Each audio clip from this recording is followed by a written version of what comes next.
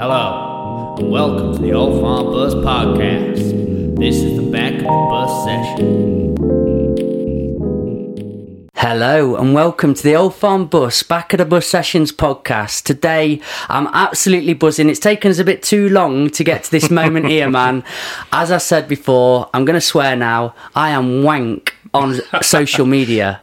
But everything happens in time, on time, doesn't it? That's already that's the crux of it. Bottom line, no matter how much you like it or dislike it, that's the fact, innit? So that's it. Welcome aboard, Jordan, aka Jay Littles. Yeah, man, I'm here. Finally, we made it to the We're going land. mad on here, baby.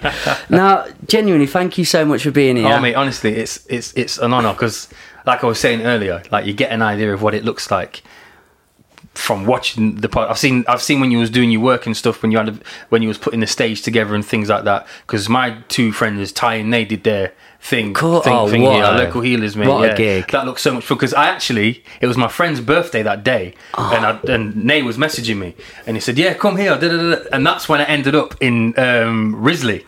Oh, mate! So you tried to get here? Yeah. I tried to get here, and then by the time I realised where he said it was.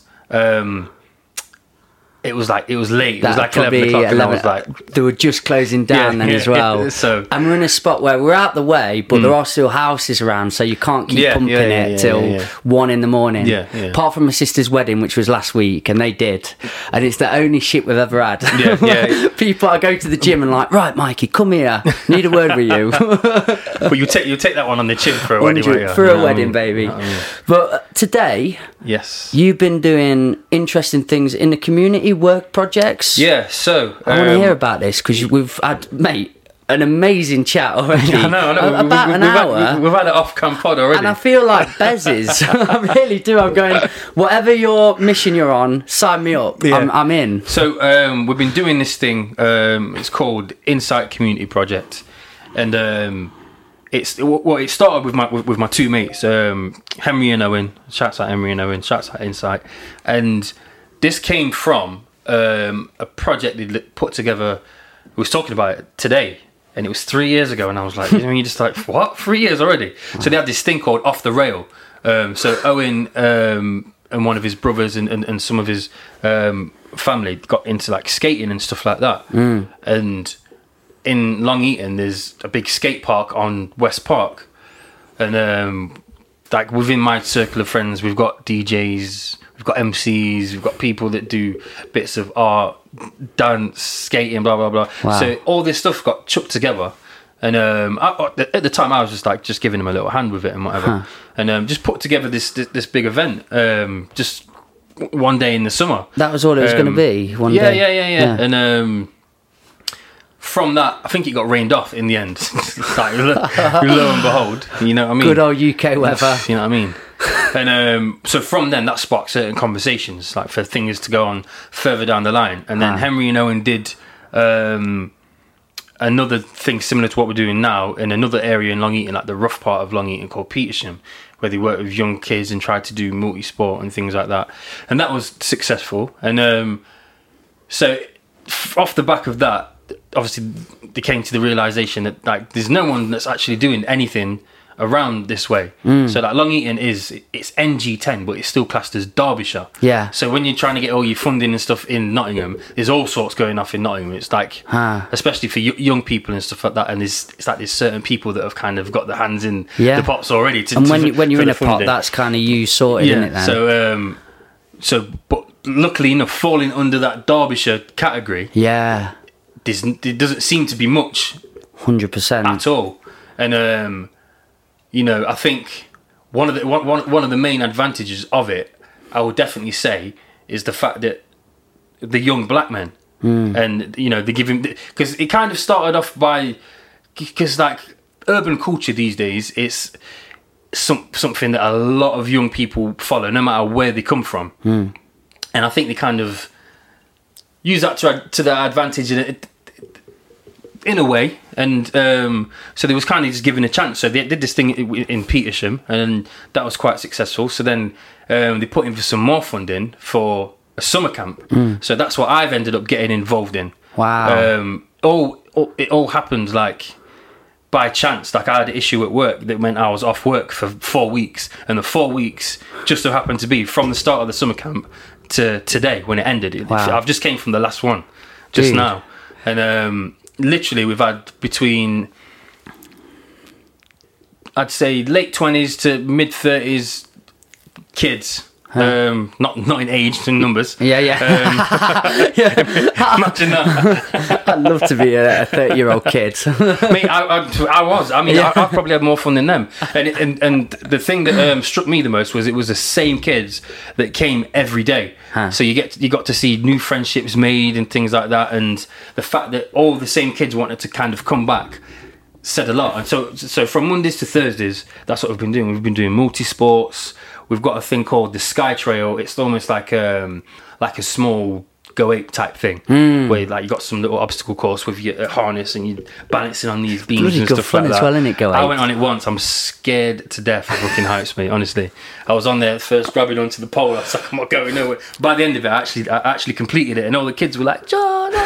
So it was like, yeah, it was a moment that was for me. But no, honestly, it's been wicked. It's been wicked. This sounds great. And do you know at the start of the podcast when you said things happen as they happen when they're supposed to happen? Yeah. What was the actual saying? You said it good. Everything happens in time, on time. I'm taking that. I can't remember. I've nicked that from a film I or said something. it in the It's most not mine. convoluted way then, but It happens could you at a certain imagine time when it meets the... if mine was sort of like when I die and it's on my gravestone? It's going to be an expensive gravestone. But that's crazy because you being here today, you know, I feel we're going to collaborate from this through this. Definitely. Yeah. Because me and my partner Chrissy, we're busy in lots of different avenues, but we're not just sort of sold on one. We want to try it all out. We like the events, we like the workshops. I love doing the podcast the most at the minute, and I've got the music side. It's all sort of like spinning plates. But just from doing that and posting up a lot, we had the council in touch recently, and the police have just given a pot of money to us, and we haven't even have to put out for that. They've come to us, so just saying, we saw you on social media, we've not seen much going on like that, we want to see what you can do. So we've got our first meeting on Monday, but that's it. All the kids are coming already. They're just like, yeah, you're having it. Have you got an idea in terms of numbers? So yeah, it's going to be very similar. And guess what I called it? What? Off the Brakes. That's Dude, that's why. Because my concept. That's mental. Dude, it's madness. That's and that's crazy. why I had to come up there. I was listening in, going, I love this man. There's some reason it's together because what I got kicked out of my schools. I did not do well at school at all. Yeah, same. Got told I was dyslexic really early on. And then no coping mechanisms or help behind it. It was just like, well, you're an idiot. Deal with it. You've got a predisposition. Don't turn it into a superpower. Just keep it as a problem. Superpower, and, you know. Yeah, and I would have really helped having that. Yeah. But anyway, I've managed to get out of school with a lot of problems, a lot of mistakes made. I went travelling and I found poetry. It was through losing a friend I found it, but it came to me. And in that, I was going to loads of schools then, teaching it and giving workshops. Sick, yeah, man. I did that for about 2 years, but after it all, I just felt I've done it now. I love it. I'll still keep going in when I feel I can, but I was going to Cornwall, I was going to all over. Yeah. I was a bit tired after a while, and I've got my daughter, got my partner, and I was just thinking I prefer to be at home. Really, I love travelling, but it's just so much. And do you know when you've done a workshop and you've got your adrenaline up here, and then you're driving 5 hours home? Yeah. I don't like that. Yeah. And the idea was I want to bring a space to Ripley because my philosophy from Ripley was always there's F all to do, nothing goes on. Yeah. And the best quote ever given to me, ingrained in me through life, was if there's not a scene, make a scene. I loved it. It was on a flight that I was going to South Africa, and this really old fellow who I thought, oh, don't put me next to it. Oh, here he comes. Oh, of course, he's next to me.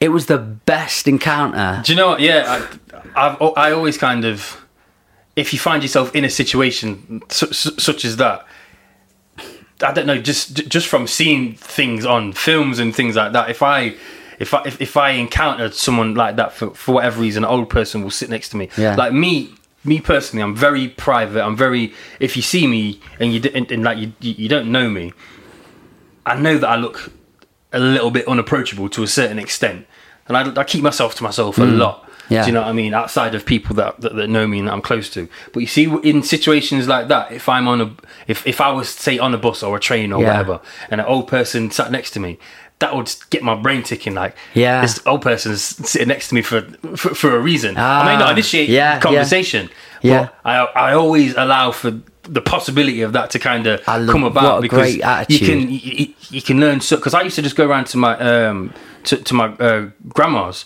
and I used to just sit there and just ask her questions, and just because obviously she got to a certain age, couldn't really walk and stuff. She was always in the house, and you know, she was like the boss of my family. You know what I mean? She's been here since like the 60s. Wow. From the good Jamaica old days. Do you know what I mean? Yeah. So like, a lot of my knowledge and understanding and a lot of my ways just literally come from older wisdom. Just sitting there and just like waiting for a little gem. Wow. Waiting for her to say something. Do you know what I mean? And there's a lot of things that I take from her. You know, a lot of little sayings and stuff. When we go into your music, I bet she's going to come back round, isn't she? Yeah, definitely. Just on that project front, again, I'm really happy now. I'm so proud of where we've got to, approachable, wanting to work within our community and give them little ideas of, you know, the world isn't just this one-way direction that you may have been grained and told. And that's it. We have 8-week course, and I'll be transparent on here. We're not making a bag out of it, because my vision was, like yourself, I've got so many incredible people that I want to give them that experience to. So, do you know, like Motormouth and... Yeah, Alex. Alex, of course. The local healers. Yeah. We've got Harley come in. I've got Project Zeus, incredible band, really good mates. Circle of Light and... Oh, yeah. So, the guy that I work with, Claude Money, he works with... the gentleman that owns the studio that I record at, Circus Studios. I think he's kind of overseeing the Circle of Light project, because it's got Scorsese in it as well. Yeah. Because so in amongst me making my latest project, obviously I've heard word of like what's going on with the Circle of Life and stuff. So is that the one I've listened to? Yeah. I love it, man. I love it. Really excited about that. Yeah. But that's it. We got this 8-week course, and then anyway, we've not done anything yet. The first one was this Monday coming, and we've got like a really fun actor, and I wanted the first one to be drama, because everyone meets each other, and it's not that drama at school drama. It's fun, movement, icebreakers. But then it's going to be 20 to 30 kids, 11 to 18, and we're going to split it, because me and Chrissy have got our creative side, then the main workshopper, and then we're going to swap every hour, so they've got something going off. What's the you like starting and finishing times each day? 6 till 8. Flipping it. Yeah, 6 till 8. That's nice, that's good, that is. Yeah. The great thing is, as I said, not done anything, they called us the other day and were like, we're going to do another 20 weeks of this.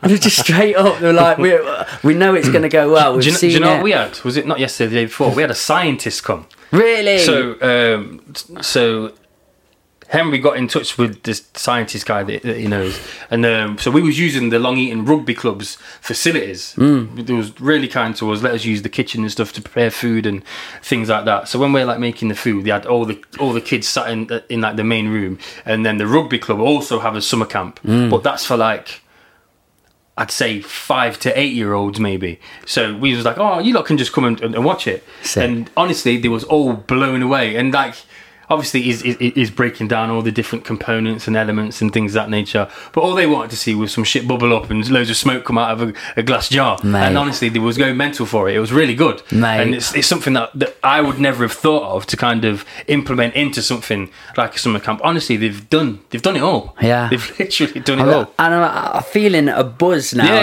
Honestly, already, we're 20 minutes in. Already? And I've spoke to you for an hour, and in my head made a plan with you in it. Yeah. I'm there already.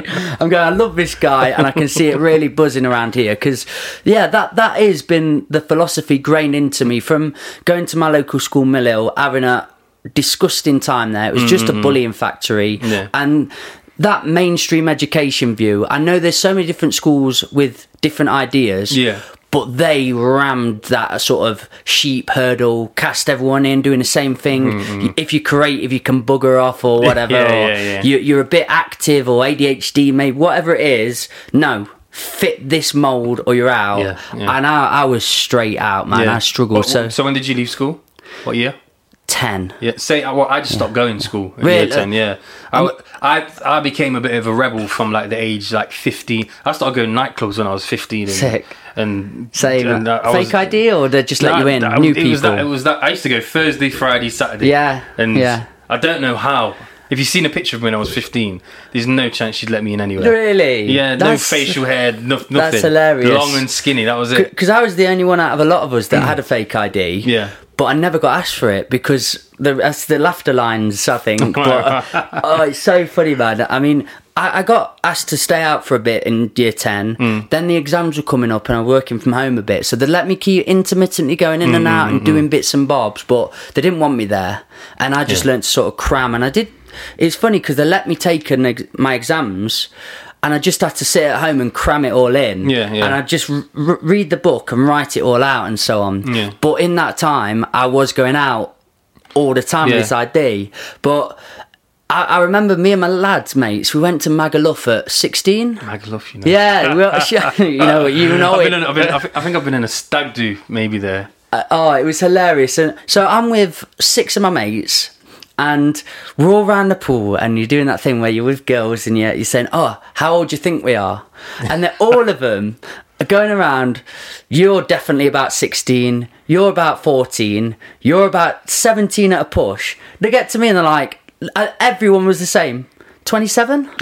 Every time. So I've just looked really old through life. I don't know why. It's I hope it's ancient wisdom ingrained in there. That's what it is. That's what I'm going for. for. It is. Nothing less than that. Bark, deep-rooted tree. But yeah, honestly, man, absolutely excited about that. And if we can talk more, because again, we had some people come down to visit us from the council. Like I say, I am now part of it, but it's Henry and Owen's thing. I've just ended up being involved now. I bet the kids love you, though. Do you know what I mean? Can Do you know what was wicked? There was a brother and sister that they were like 2 of the older ones, and they was kind of really helpful with certain things, integrating other kids and stuff like that. And because they was like really athletic, good at all different sports and stuff, and they were just a pleasure to have. Just bring the mic a little. Perfect. Yeah, there was just a pleasure to have, and then I was just sitting down, literally just to get a cup of water. Tapped me on my shoulder. They had a box of chocolates and a card for me, and I was like, "Yeah, that's wicked, man." Do you know what I mean? And had you made a big connection with them then? You felt, or were you quite shocked by that? With quite a lot of them, to be fair, and because Owen's 2 sons attended the camp, so their friends were all involved. Owen's sister worked in the kitchen for us, so her daughter and her friends were all involved. So there's a lot of people that knew each other, but then at the same time there was a lot of people that didn't know anybody. And then everyone just ended up like, our kids do when they're like the best mates after 2 weeks, aren't they? What's your advice for us then? Do you know in that initial meeting where they're all a little bit frosty and unsure of each other? We've got that drama guy coming in to sort of play name games and stuff and run around. They've got a big field, but just have to get them involved in anything as early on as possible. It's And have you had quite reluctant ones? We had a couple that were just bystanders for the most part in the early days. Yeah, like when we first started it a few weeks ago, they didn't really want to do nothing. They just sit there and not really want to play anything.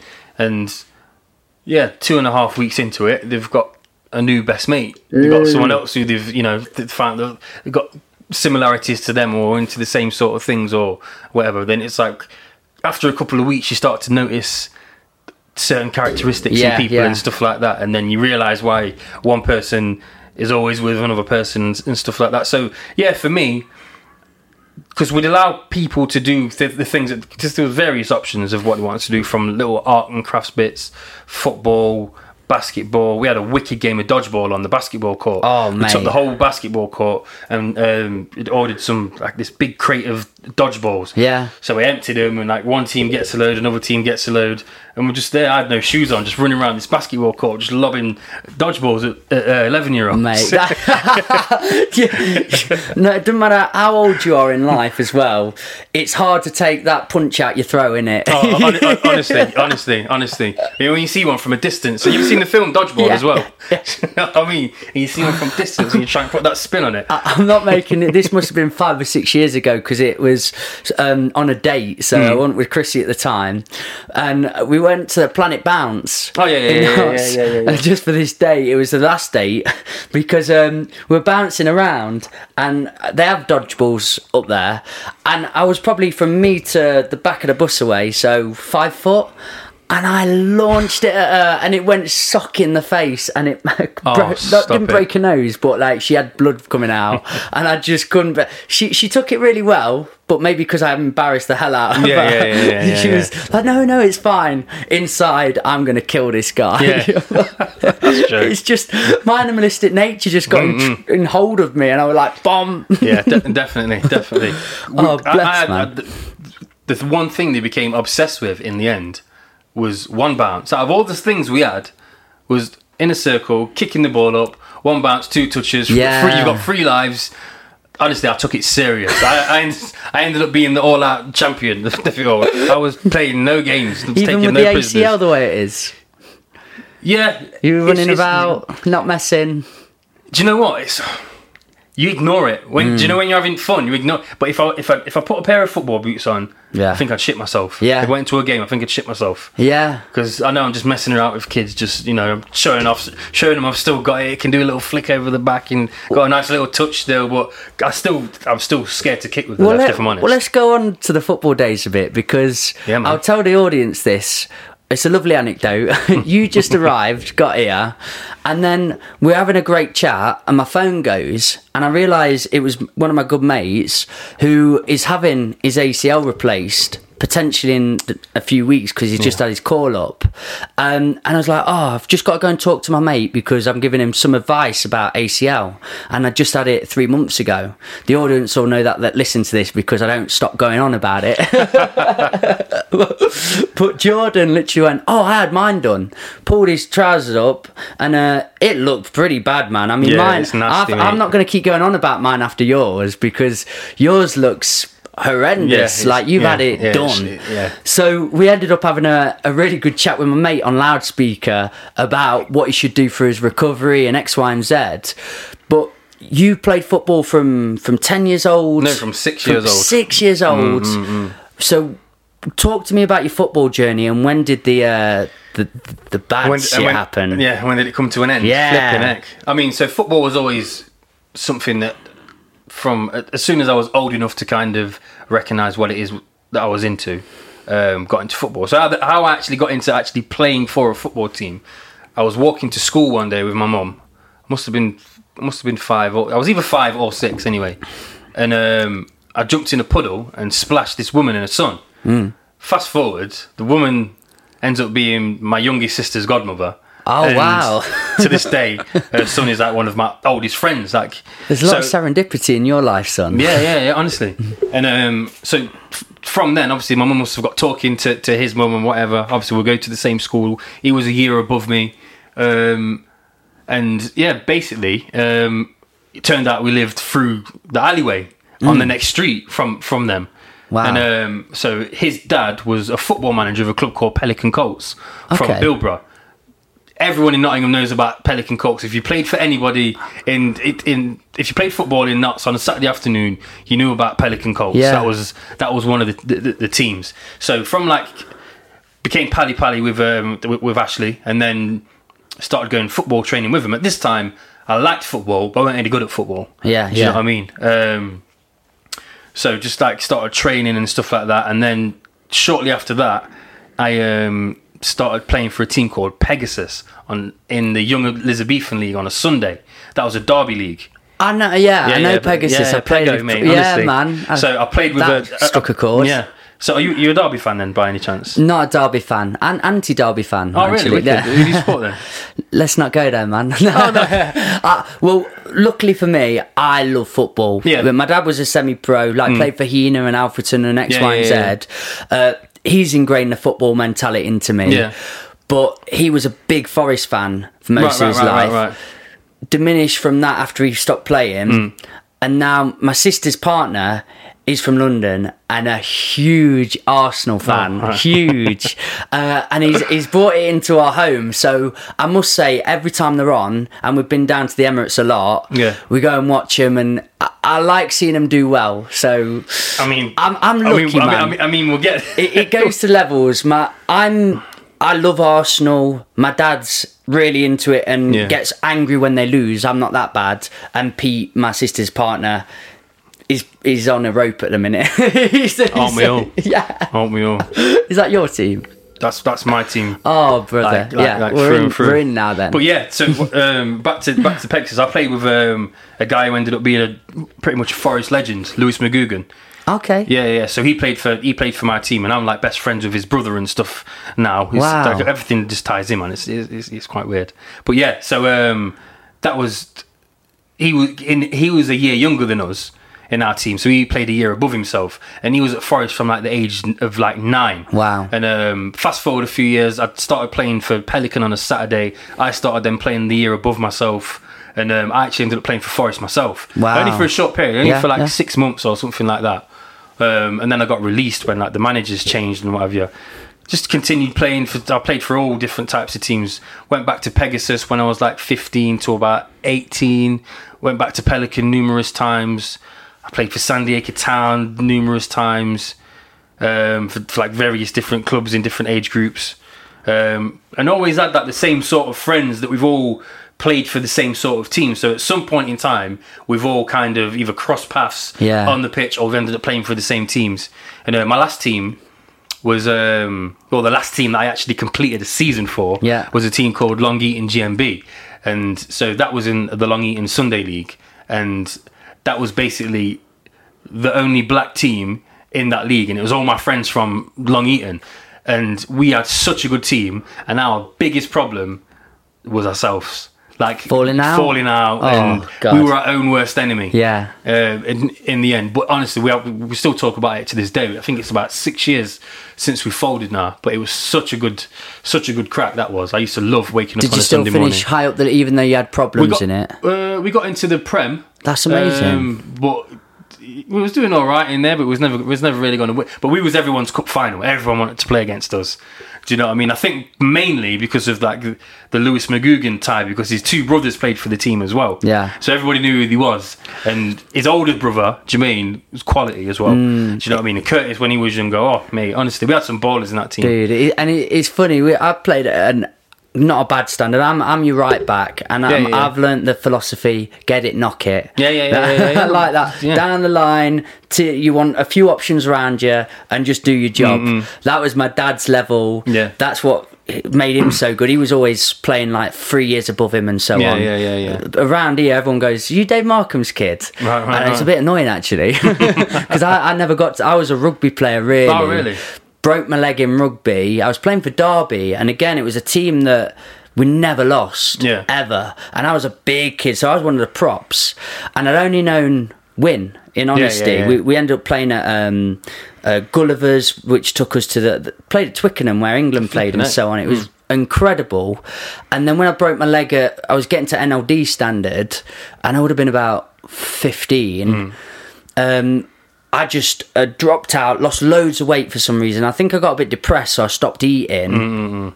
Lost loads of weight, went to go back. I was literally never I only played about 5 games. Went into the B squad where they kept losing. Yeah. And that pained me. So I went and played football after that for a while. Yeah. And I was in just the not bad team, mid-table teams. Yeah. And that's why I needed to learn a new phase of my life, which was dealing with loss, dealing with like losing mentality. But it's funny, isn't it, when you're playing for your Saturday and Sunday team, and then like there's a semi-pro footballer come in, or you're playing against bloody hell, he's turned up. It is another level, isn't it? No, it is. It's you've got all these guys running around him, but it's the knowledge, I think it is. I mean, there's clearly the skill and the athleticism and so on, but it just, they always seem to know where to be and where that ball's going and what's happening. That's where there's those players in it that those rare players that make the game move at their pace. The game moves at their pace. They don't go chasing the game. That is so They're able to just, make things happen in whatever space and time they see fit. Yeah. And my dad actually, thinking about that, he went and played for Eastwood, I think, because he's playing... No, Hena Town. Oh, right, yeah. And then he went back to the Vets for a while because he missed football so much. And they had a great team. And they went to this tournament and final, I think they played on Sheffield's, United's ground, when they're not playing on it. Yeah. And I can't remember, it was Chris Waddle. He played for the opposition. And I swear on my life, he did not move from the centre circle.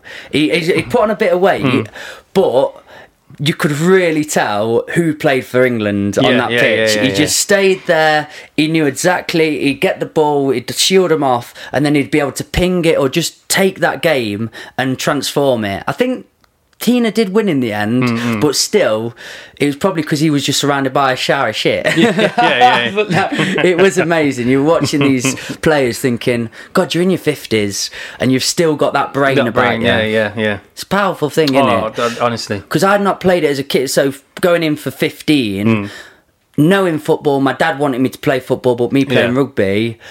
I just got on and I was very athletic, so I could do all you needed to do, but I didn't have the brain. So first of all, when my dad came to watch me, I was just pegging it, positional stand. He said, Mikey, stand here, don't move, ping it, get it, knock it. And that's who I turned into after that. I've really missed it. So when was the moment then? Was it for that club where you... No. So I'd gone on to another club.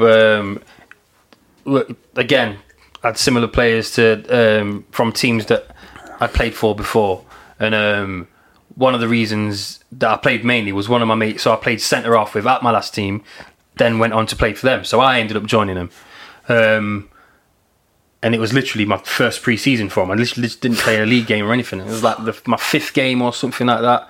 And but I'd gone back to play in the middle of the park because I like to sit in front of the back four. Yeah, I love passing, and I love seeing things and trying to create a moment. And I've never been a greedy player. Yeah. Never been one to shoot loads, but I like being in the thick of it. I like a good smash. Yeah. Do you know what I mean? Never been dirty, but I just love absolutely nailing someone. Yeah. Do you know what I mean? And listening to that, you kind of got me going. I'm like, mate, honestly, should we go out and you should find a team? You should hear me playing my mate at FIFA. Really? It's filth. Some of the things that come out with it's vile. It's vile, mate. Honestly, say some disgusting things. Go Bit for of a it. disgrace when I play FIFA. If I'm honest. Do you know other people in the music scene? Do you know Lewis Braid at all? He was in Unknown Era. I know of Unknown Era. What's the main guy in Unknown Era? Kane Ashmore. Yeah, I can imagine you two get on. And Lewis was the bass player, but he's made this reggae band and it's electric, incredible, and they're called Concrete Rose. Oh yeah, doing really good now. I think they won a competition where they're playing main stage at Rock City. Is that for the Splendor thing? Yeah. Or they came second or first. I can't remember, but I'm so proud of him because he was my best mate for about a year, 2 years solid, and it was funny because we get up and basically just be in a boxer shorts, flick on FIFA, 9 o'clock till 1 a.m. sometimes. So we're like, what are we doing with our lives? Because we've got passions, we've got skill sets, we've got all this, but FIFA will just take it. Honestly, to the my mate is my daughter's godfather as well. His name's Gareth, and he used to be the manager of GMB. He's what's he now? He's just turned like 41, so he's quite a bit older than me. Yeah, I've always been one of the younger ones in my circle. But he was the manager for like 10 years. Right, got a very wise head and very knowledgeable on all various sports and just general knowledge. I like people like that. Honestly, if you can ask him a math equation, he'll just tell it you. Don't matter what it is. Play darts a lot. And the way that he just adds up your score on darts is just like, it's unreal. But yeah, so our thing is I'll go around, we'll have a chat. Yeah, what are you saying? We'll sit there, he'll go in the kitchen, Billy's little thing, bun it down, and be like, can't see a game then. And I'll be like, yeah, all right. And I act like I'm not really too bothered, but really I'm thinking, come on in, you beat me last time. because he batters me all the time. But FIFA's got so many glitches in it now. Yeah. It's horrible. What are you playing? 21 FIFA? Yeah. 21, and I'm analog. Right, yeah. He uses D-pad. So there's a lot of movement he doesn't seem to get that I get with the ball. I couldn't ever use D-pad. That makes no sense. But honestly, the most unreal things happen to me when I play FIFA. Just the way that passes are wayward and all sorts. And honestly, the way that we'll get two cushions like this and we'll lay down on the sofa. I'm here, he'll lay down next to me and we're both like this. Two grown men in front of the flipping telly. And an hour into it, you're like, you fucking God, it's fucking... And then, honestly, be like, no, I'm turning it off in a minute. I'm turning it off. It's fucking shit. Mate, that's it. And I remember one time with Lewis, so gone downstairs. It's funny because I'll just tell a slight anecdote outside with it. One day when we woke up and I went, Lewis, we've got to make a song today because we must have for about 3 weeks solid played this and we're not achieving anything. Let's at least make one song and then get on it. And we went downstairs, did a 20-minute song, probably one take, put it out, just got on FIFA again. Like, took us 20 minutes. But that was the one that did really well for us for some reason. It was so funny. It was like the one we've not tried anything with. Just get the iPad in front, done. Sometimes that's how it goes, isn't it? It's the one that did okay. But it would be amazing because it's like I had out-of-body experiences. Do you know where you're winning a match and then 80 minutes, he's just brought one back, then you score again, and then it's in extra time. Then the inevitable happens. And then he scores two. Yeah. There was one moment, and we had a lot on stake because we play little games, and like, if I'd win this, you have to make us dinner or whatever. Yeah. And there was one time where I was so invested. And the remote, I just had it, and he scored in the last second, and I just threw it. And it hit the TV. Because I'll be sitting there, and obviously I'm at his house playing on his PlayStation, and something will happen. I was like, I'm gonna have to buy you a new remote because this is going through your fucking telly in a minute. And so we used to do a thing on a Sunday where we'd all play. There'd be me, Gareth, Shep, and Dwayne. So we do 2-on-2s. Yeah. So someone's always blaming the other. God. And then whoever the common denominator was for like losing throughout like the weekend, used to get the wooden spoon on a Sunday afternoon. And the wooden spoon on the Sunday afternoon. Then we just send each other voice notes and just rip. But I get so unlucky on it, and I actually have the vision and the understanding of how the game works. Yeah. But it just does what it fucking wants now. It's so bad. Like the free kicks now. What do the people on forums and stuff say? It's got like built-in, especially when you're in the league. What's the league thing called on FIFA when you're the seasons, online? The online thing. See, I didn't touch that at all. I go on that. The ultimate team thing. Yes. Yeah. But a lot of people, because I really didn't get it and I was losing. I thought, I'm really good at FIFA, what's happening? But they say it's scripted. I didn't know you could have a game that's scripted online. But then you watch a lot of the YouTube things and there would be crazy stuff happen, like glitches, where they wanted someone to win who's like on too much of a streak or whatever. It was really interesting. Like I saw one where it was chipped over, clearly going in, and it just went off cue. And I was going, maybe there is something in this scripted thing. But then people on Reddit say weird shit. One more on that. It's not FIFA this time. It was Pro, because I was a Pro Evolution Soccer gone now, guy. isn't it? Pro's gone now. Yes, but back in the day, that was. Adriano. Oh, he was rapid. Roberto Carlos for me. But that game, especially the Brazil team. Oh, unreal. Everyone was playing FIFA at the time, but me and my best mate and my dad, we were Pro Evolutioners. Was that, I want to say, Pro Evo 5. I think that was the Henry and John Terry front cover. Yeah, that's big. That's big. You are an encyclopedia. I'm really enjoying this because I need like stimulants where I go, oh yeah, that is right. Because Henry had I think it was the 2006 Arsenal Burgundy North Red kit for when we left Highbury. Yes, that's that 100%. But we'd be playing that together, and me and my dad would play on the same team because if we played against each other we'd be not talking for a few days. So that's how we went around it. And I'll never forget as a 13 year old jumping around the living room, waking everyone up at 2 a.m. because me and my dad had just won the World Cup with England, playing at super hard level as well. And they were the big days for me. But me and my mate, so after school struggling, we went travelling for a while. and he's my best mate Jagger, and we've never ever fallen out, not once in our lives, ever. So we go travelling a year but imagine being with your best mate for a year solid, living in the same stinky households, or you've gone to we did a lot of hostels, 20 people in the same room and you're just clumped up, but we just get each other. So if you need space, I'm like, I'm chilling out here, man, whatever. Anyway, after Australia we went to Thailand, and in the airport, I think it was in Sydney actually, they had game consoles, and they had Pro Evolution Soccer, and that was Jagger's big game and my big game, and we started playing that. Wait, did you say this was in the airport? This was in the airport. You didn't miss your playing Pro, did you? No. I've missed planes before, but we're playing, and people start coming and watching, and it got really crowded and the stakes got higher. And that thing that I was talking about with Lewis happened, where it got to the 80th minute, I'm winning 1-0, and honestly he scored on like the 89th minute and then scored on the 92nd minute, and he started talking to me this way. We had our first fallout. Since knowing it from primary school, secondary school, everything, we've been together, the craziest things you can imagine. We couldn't talk to each other. It really, it gets like that. Like if I'm beating my mate or he's beating me, I'll be like plodding along, like yeah. Because so we like, so if you get if you get beat by 3 or more goals, we consider that a body bag. That's one of the terms.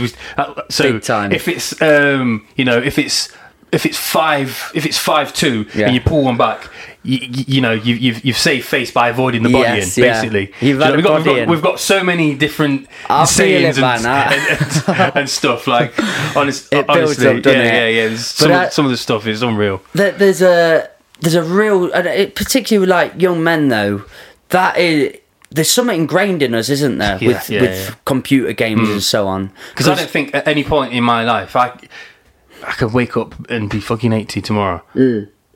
I'm not even just saying, I definitely would still be interested in computer, because it just fascinates me. So you think like all the stuff you've enjoyed from a kid, like when you go back to like the early 2000s, late 90s or whatever, and when the PlayStation first arrived and stuff like that, PlayStation 2 and what have you, and you think these graphics are fucking sick. So you imagine what you'll be able to do in another 10 years time. I'm not missing out on that. No. Do you know what I mean? I'm not missing out on that just because I'm a certain age. No, forget that, mate. Go on. What is your favourite sort of FIFA year then? When was FIFA smashed? So I mean, this one is by far the worst. Yeah. FIFA 20 was close to being the worst. Why do you think they're going in that direction? They're trying to make it too realistic. But it's all these different things that they're changing. Like the free kicks, I can't score free kicks. They are shit, aren't they? Yeah. But in FIFA 20, we had this thing. We'd figured out how to score directly from a corner. Yeah. With certain players that had certain stats. I did that. I could remove my analog stick left. Yeah. Press X. Beta for me. Oh, your Xbox. Yeah. PlayStation. Yeah. I'm talking a foreign language now. But I could always score from a free kick because it'd go to the front man, and he'd be able to glance it in every time. But we figured out how to put the ball in the back of the net. So you put it behind the back post by about a yard or so. Yeah. Put it on full power. Squeeze it to the left or the right to whip it in, and as soon as it left the player's foot, it just goes vroom, back post. And we've been obsessed with trying it this time. It just doesn't work now on this one. I suppose they're trying to get rid of that. Definitely. Yeah. But it's like the free kicks on it. I don't understand why. They just don't make sense. You aim one way, it goes another. Yeah. And then I've watched these little videos where they're scoring worldies with like Gareth Bale and people like that. Yeah. And it's like, it's not going to happen, is it? I ain't got all day to try and figure out that. Are you going back quite a select then to get to... I'm probably going to... I think 16 was good. 16. Who's on the cover here? Messi? I think it could be... You'll have to look it up. I'm going to say Marco Reus. I'll put it on. I'll find out, and then I'll put it. I think it might be Marco Reus. You know. Okay. I can't actually tell you on that front because I think I was still near Pro Evo. 19 could have been Marco Reus. I don't know. I'm thinking Reus. 16. I'm better with the Pro Evos, definitely. The FIFA's lost me a bit. Yeah, I'm probably the opposite then. What it got me really good at, though, playing the football games, was knowing all the flags for every nation. I'm so good at flags now, because when I would play in international level, I'd find it so fascinating, because how me and my dad played was, do you know when you can random it? Yeah. You had to press 3 times, and that's the team you're given. So that's sick. That's what we do. So we'll go to the Premier League, and we'll go up, and we'll be like, right, pick a number, 8. Press square 8 times. Whoever you land on, that's who you are. Your team. You could be West Brom, I could be Man City. Yeah. And that's how the games go throughout the day. So it's nice when you cause a little upset. Do you know what I mean? Oh man, and you do it often, don't you? Yeah, of course. So I was trying a little bit harder, aren't you? Then? Yeah, of course. Because your main aim is to not get battered at the end of the day. But take me back to real football as well. Then, can you remember some of the moments where you had incredible times? Like, are you winning leagues, or just moments in football where you're going? So when I played for Pegasus, like my first year playing for them, when I was like 8, 9. I was always rubbered up. Never got a game. Get 10 minutes here, blah, blah, blah. But my team won the league and cup. Wow. I think 3 years on the bounce. Maybe lost about 5 games in that whole period. Because we used to play the cup finals at Moorways. Yeah. It's nice down there, actually. Yeah. We did a charity football match there through our thing. For someone in Derby, actually, with another organisation. I've got another story, actually, about one of my... We'll get back to that, actually. And that for me was like the mecca of the young Elizabethan League, like playing at Moorways. I think in my 3 years playing for Pegasus, I think it was the last final we got to. I think I got 15, maybe 20 minutes. Right. Okay. Off the bench. Yeah. Do you know what I mean? It wasn't really best because you used to like get the big changing room and everything, have your big team talk, warm up, your parents and friends would be in the stands. You know, and you felt like a professional for the day. Do you know what I mean? And because I learned how to win from young. I was in winning teams from young. And then kind of after the young days, didn't really win much silverware and stuff. I actually played for a church team. I'm not really religious like that.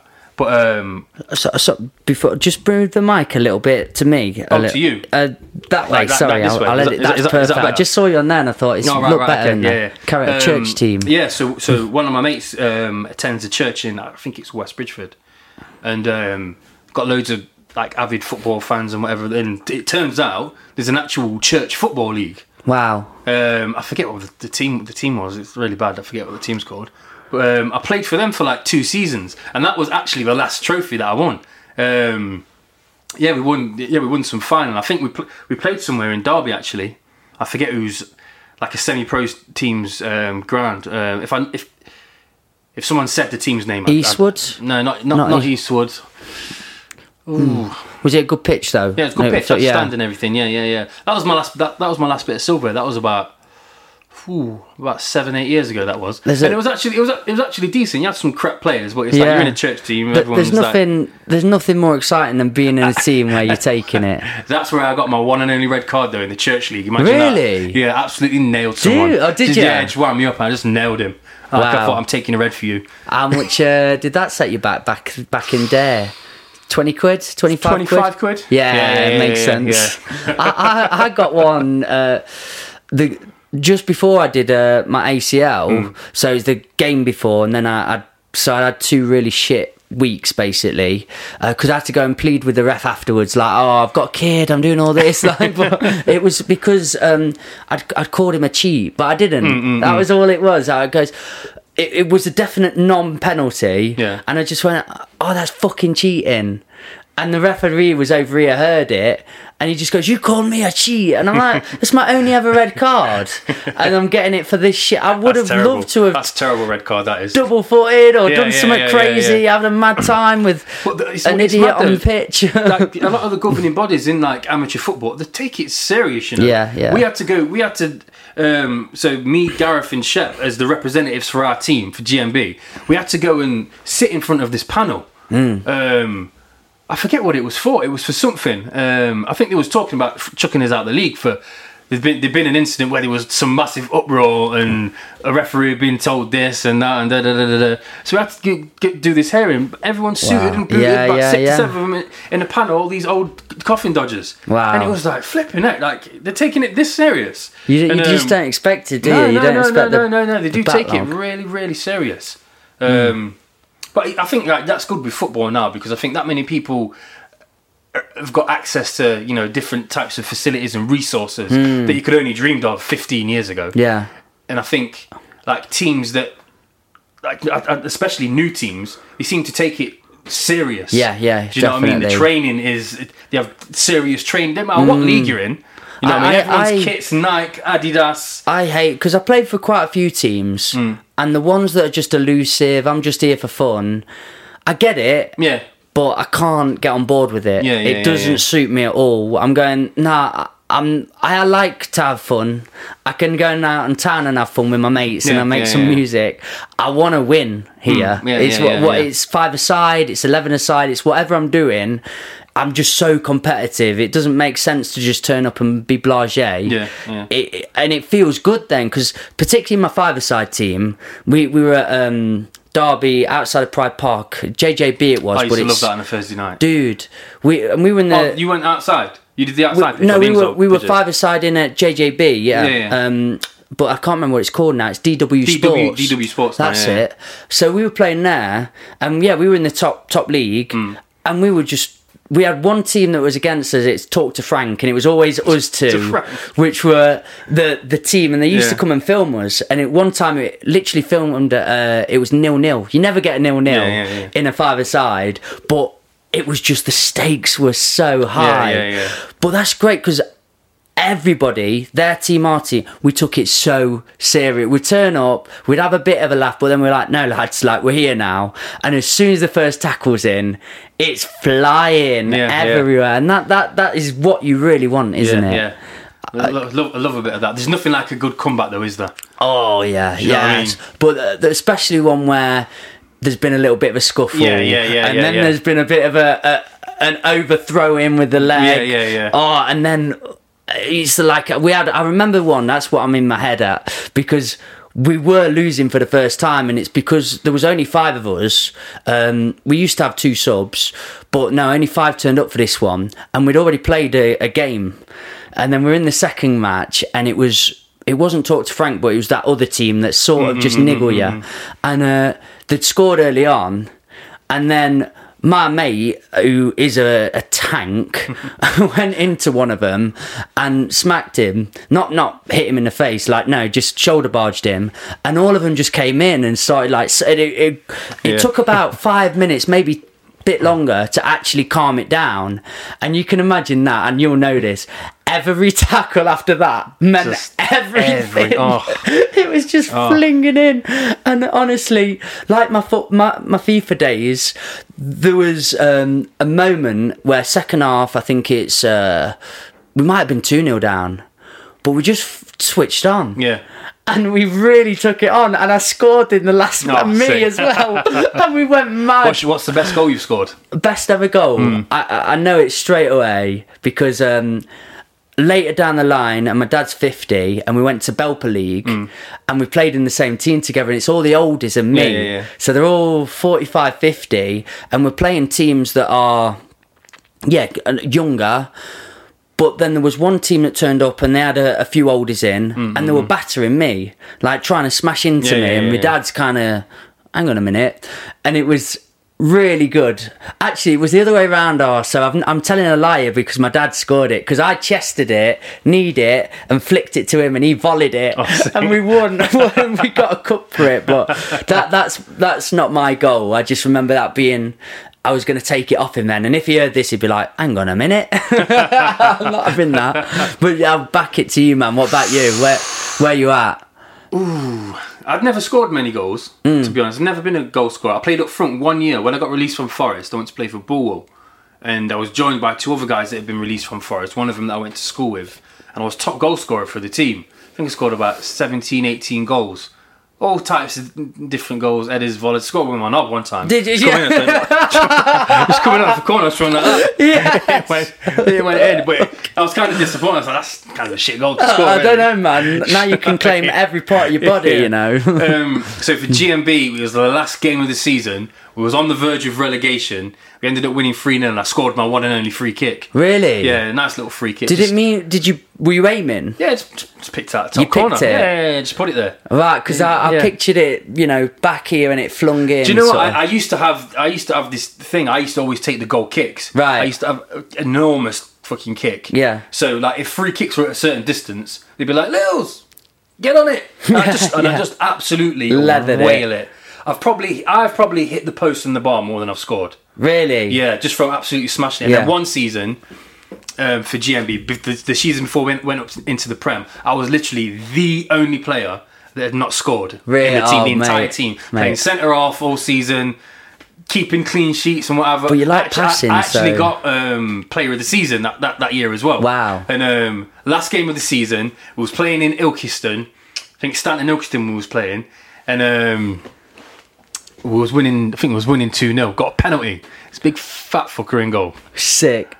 Stepped up, Oh, please don't miss. absolutely smashed it, rattled the bar. The bar's going like this. They went the other, I'm sure they went the other end and scored. Oh, mate. we ended up winning the game. Yeah, and, yeah. finishing second in the league.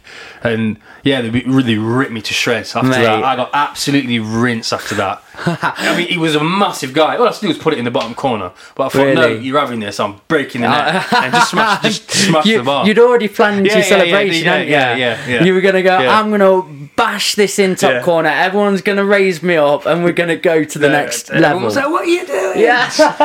It's just like, I do have my best goal. I scored 2 in this game, and I wasn't scoring much either. One of them was literally a tap in, but it was against the team that I used to play for. So I go and film now because I can't play. But Codner have employed me to go in and film they them. were Pegasus's arch nemesis. Really? Codner. That's why I remembered him. Yeah. When you said it, I was like, I bet I played him a few times. I wondered if I'd played you. Where was that pitch now? I kind of remember like a gravelled car park that you go down to. Yeah. And there was a changing room at the very end. Yeah. And the pitch was literally in front of the changing room. Bang on. There was only one pitch, and I think there was like a bush or a bank Bang right on. next to the pitch. Yeah. That's it. Yeah, that's Yellow kit. Yellow kit, mate. There Yeah, you go, yeah, baby. yeah, yeah, I yeah. knew the name. Yeah. I was like, because again, the thing I love about football so much is it's lovely to have a community. It's lovely to go and meet your mates. Yeah. But a nice thing for me is you can actually just turn up and play. You know, there's a no there. You're all there for a commonality, and you just turn up. And sometimes I had no idea who were playing, no idea. I just send me a postcode. I turn up. I'd get there as the whistle goes and just stick me in where I stand. But Codner, so I'd gone travelling after that again. I'd gone to South Africa, and I come back, and I just wanted to play for a football team. Codner asked me to go back to them. But my mate had just started a football team out of the blue. He'd started up like Eastwood something. They ended up going into affiliation because we had the most amazing team like you had set up, all the perfect players, but they all just loved to go on a piss, and it was a Sunday league thing. There was nothing funnier than like you get there, get in the change rooms.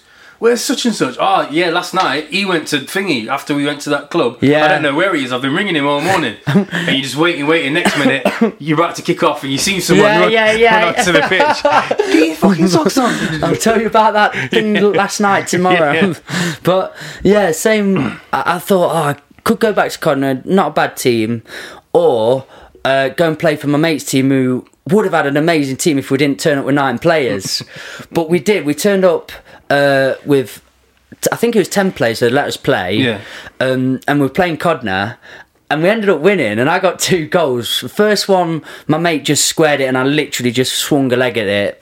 Not cool. But the second one, it's not a great goal because I didn't mean it. I was literally on the outside of the box running in.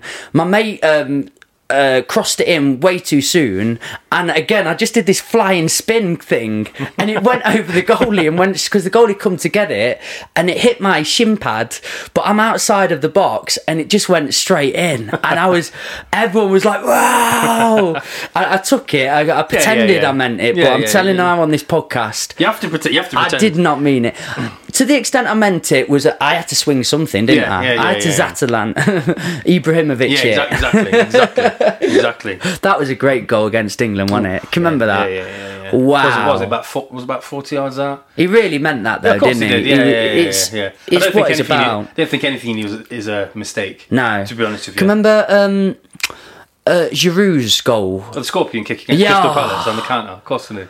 Wow. That won the Puskas Award, that did. Yeah. Because there was, I think it was between that and the Mkhitaryan one.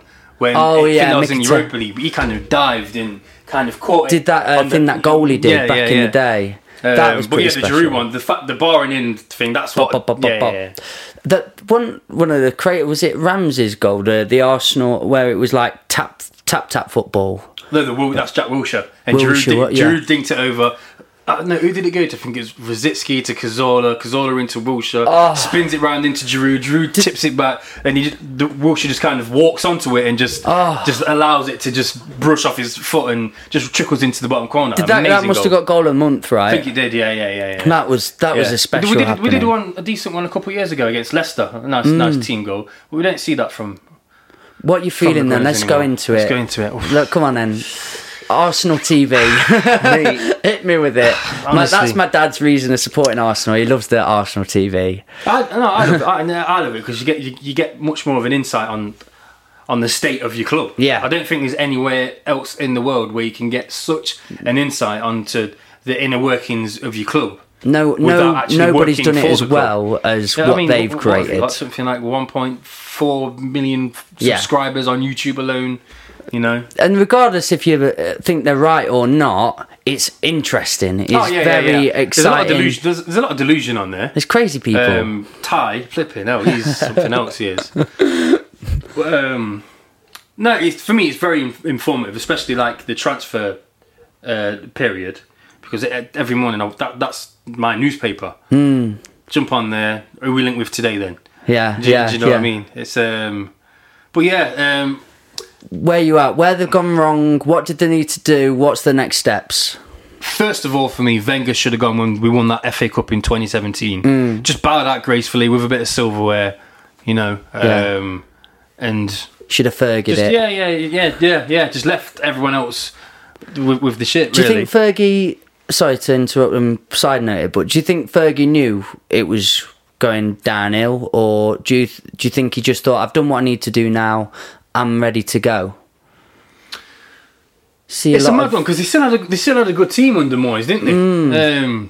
Is that when they had Di Maria? Did they have Di Maria under Moyes' tenure, or is it Van Gaal's? It was Moyes. I can't remember if... Di Maria was definitely under Moyes, wasn't he? Because I think they had a falling out or something like... Because he literally was there for one season and then went to PSG, didn't he? He struggled. But I think it was, came, saw, conquered. I probably won't win the league again with this team. You can see what's going on with City. Chelsea are always willing to spend. They were the only two teams to fear, really. Obviously, what year was that? Was it 2013? 2013 season, I think it was. Bloody hell, I keep forgetting where we're at now, but the time. Because it was the thingy kit, wasn't it? I was talking to you earlier about Stephen Warnock, and I was like, I think it was 2021. Oh yeah, we're in that now. Really rubbish with timelines of me, but I love that you're so good at it. Yeah, with football and albums, I can just, I've always had, because it just reminds me of a time. Yeah, and I think that's what it is. I'll test you on some albums in a minute. Yeah. So you felt Wenger should have left 2017 because at that point you've got the potential to work with managers like Pep. Yeah. Still, I don't know if Klopp was at Liverpool then. I don't know, but there was a lot of big managers in and around the game. They would have taken on a big team like that. The whole Unai Emery thing was basically like, it's come from PSG, so that's all right. That's kind of how that felt to me. And then he came in, I've got a dossier on every single player, blah, blah, blah. And you thought, I love what you're saying here because you're right. Because if Wenger would have left at that time and big managers aren't seeing a team crumble, they're going to get involved. Yeah. But as soon as they start seeing that deterioration, they're thinking, I want silverware. Yeah, definitely. I think we missed the trick because I think there was a chance to get Pep a few years before, before he even left. Because at the time, we're playing similar football to a Barcelona. Yeah. Because for me, back in the day, I would say, outside of maybe United's understanding of how to win through Fergie, outside of that, I don't think you could identify a playing style with anyone else in the Premier I League know what you're saying. bar Arsenal. Because I used to liken Arsenal to Barcelona or Brazil. Yeah. When I was a kid, that was so obvious to me that they played a certain way. They played how Barcelona played. Brazil played how they played. You look at England in like the 90s. If you look at the England team that's just been in the final of the Euros, and you look at the England team in the 96 Euros, how stiff and rigid absolutely everything was about the way that they played, from the choice of right back. It was all based on the team you played for. That was the only reason you was in the squad. Yeah. Whereas like now, in the Euros, there was players from 16 different teams in the Premier League. Do you know what I mean? Yeah. And there's all different variations of playing styles and all different things that you can adapt in your squads based on your personnel and stuff like that. But with England... And they could play in different positions as well. And with England, you knew Gary Neville playing right back. Yeah, he might put okay. a few stiff crosses in. And if you've got an injury here, he's not going to slip into this position at any point, is he? No. You're not going to tuck Gary Neville into right. He's only playing there. Whereas you've got Grealish or somebody now, it's like you could play attacking midfielder, you can actually play on the left. And I'm almost certain that Pep will find him a completely new position. Yeah. It wouldn't surprise me if Grealish ended up being an out-and-out striker. Yeah. To be honest. Because the way that the amount of trouble he would cause if where he picked the ball up was on the edge of the box or in the box, the amount of fouls he's able to draw in, and I was just thinking that. do you know what I mean? But yeah, going back to Arsenal, with the whole Emery thing, it sounded good, but for me, straight away when I knew that he was making it his business to learn English every day, it's like they always say with musicians when they get into acting, they always say don't try and make an album when you're making films, because the two don't really work. Yeah. So I'm not likening the like learning English and managing a football team to those things, but it's like if you're busy managing a football team, manage it the best way you know how. Don't try and manage it the way you think we want you to manage it. That's why the Good Evening thing became a bit of a laughing stock, because the focus seemed so much on that, and I could imagine that he probably even tried to convey his messages and his tactics in a way that he thought made sense, because he's saying them in English or to the Spanish players in Spanish, but he could tell there was a lot of confusion in the team. Right. And before you know it, people are saying, Arsenal are a banter club. You know, no one fears them or anything like that. And the Arteta thing, I don't know about that, mate, honestly. I always said, give him to the end of this window, then see what happens. Yeah. I mean, we're in a position now where Chelsea have just signed Lukaku for what was it, 100 million? Yeah. Playing against us on Sunday, 100% going to score. Big signing that. He's definitely going to score. I want him in my team. He's in my fantasy football team. Dude, yeah. I really rate him as a player. I actually took Aubameyang out of my fantasy football team. Really? And I put Vardy in. Yeah. Yeah. Good shout. That's where I am with it. Do you know what I mean? It's so weird that such a decline, and there's so many people that want to see Arsenal fail. Yeah. And I kind of think that's mainly because of the Invincible thing. Yeah. Do you know what I mean? Even ex-players slag Arsenal off, and I think it's probably because they weren't part of that Invincible thing. It might not be repeated again. I don't think it will be, but you've got to remember, in sport as well, for greatness to exist in all clubs, you have to have real greatness to have it. Look at the heavyweight divisions. For Muhammad Ali or for Tyson to be known as the greatest sportsman of all time, you've got to have incredible people around you. So to have animosity to something as wonderful as what happened there, it doesn't make any sense, because you just got to see yourself as lucky of experiencing that, and your team got to up themselves because of something like that happened. We've seen now Messi, we've seen Ronaldo, and we're always building for up. Do you know what I mean? It doesn't make any sense to have hatred for watching beauty unfold. Yeah, definitely. That was, as a kid, when I had the O2 shirt and everything, Henry on the back, but It was that Bergkamp goal as well, where he just jabs it, goes round the other. Round the other way. That was so special. But what a team that! Like Perez, Henry. In that team, the Invincible team, I swear Bergkamp got something like only got like 4 goals and 8 assists, or the other way around. Really? Didn't really contribute numbers wise. Yeah, right. But because he was just a part of the parcel, good player, and integral part of that team. Like those type of things was never a factor. People are always looking for all these Vieira Keane days.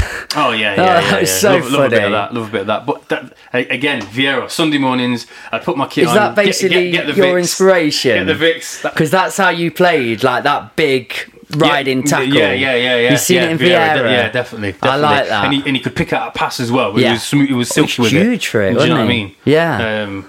I'd had a bit of a shot on him, but for the most part, just busy in the middle of the park. So what are you thinking? Is it how do you put a facelift on that team? I mean, you're looking at the aftermath of previous regimes at the minute. With you've got your Bellerins. Honestly, mate.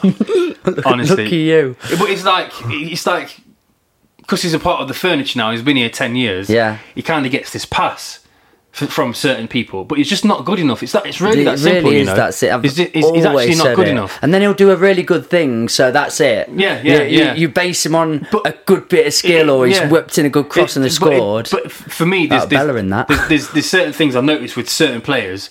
A lot of Arsenal players, Theo Walcott, Bellerin, and Oxlade-Chamberlain, were 3 key players that do this used to do it on a regular basis. And they will cheat the way through a game. And what I mean by that is, like, they will get themselves in a position where they're supposed to be with the ball, on the attacking front or whatever.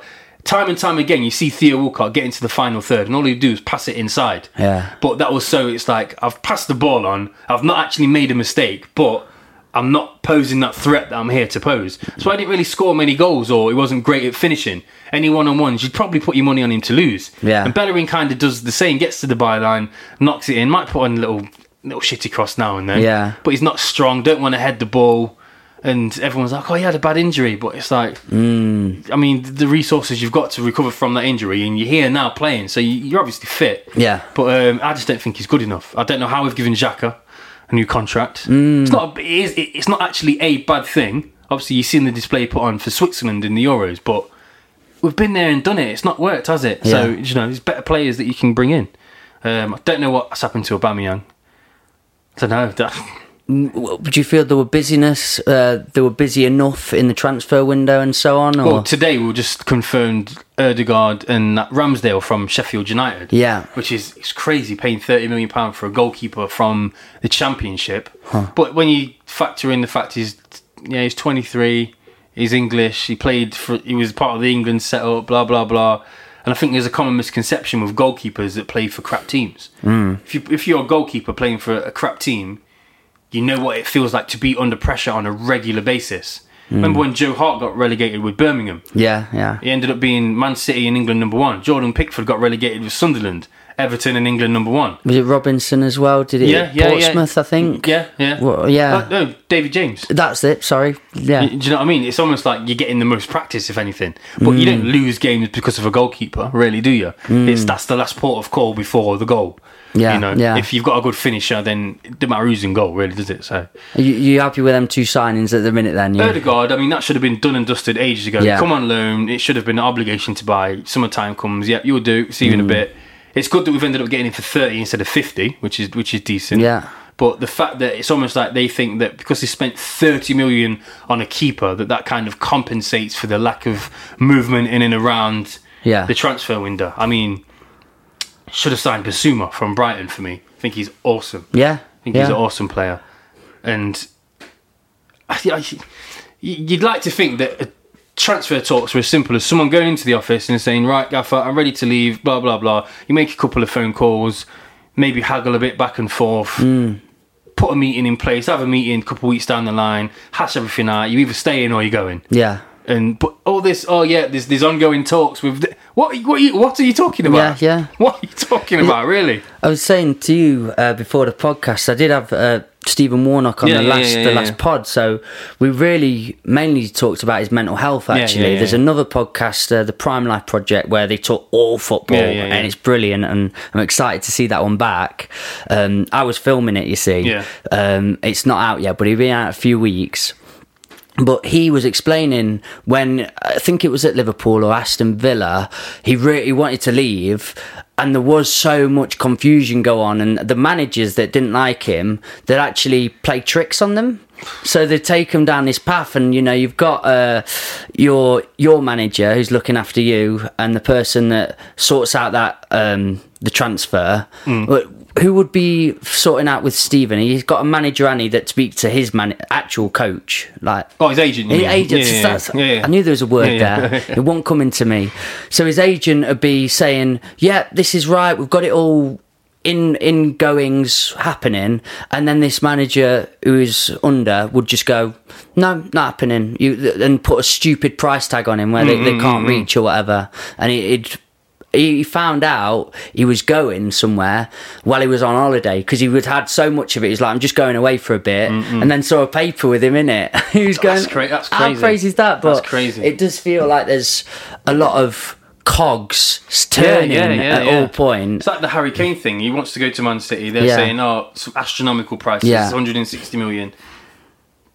There's being a professional, then there's, if he says he had a gentleman's agreement or whatever it was, by where if they don't get into the Champions League or whatever the case may be, following season I want to leave. Yeah, okay, sweet. Yeah, nothing's been signed or whatever, but there's a conversation that's clearly been had, and then obviously they're making it too difficult for Man City to actually sign him. Yeah, and that if was what I've I made was it clear that I want to go somewhere, it's no secret to anybody. He wants to go and win trophy, as he should. Yeah. One of the best strikers in the world. Yeah.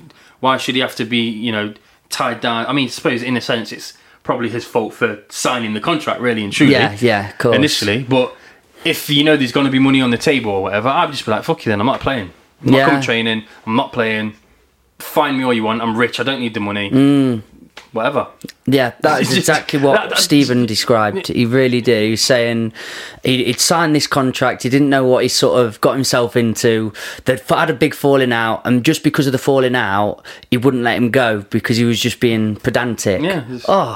Somebody's life at stake. Yeah. Do you know what I mean? Yeah. You've got family. Just let it go. If someone don't want to be there, and you've got in your life, we do music and so on.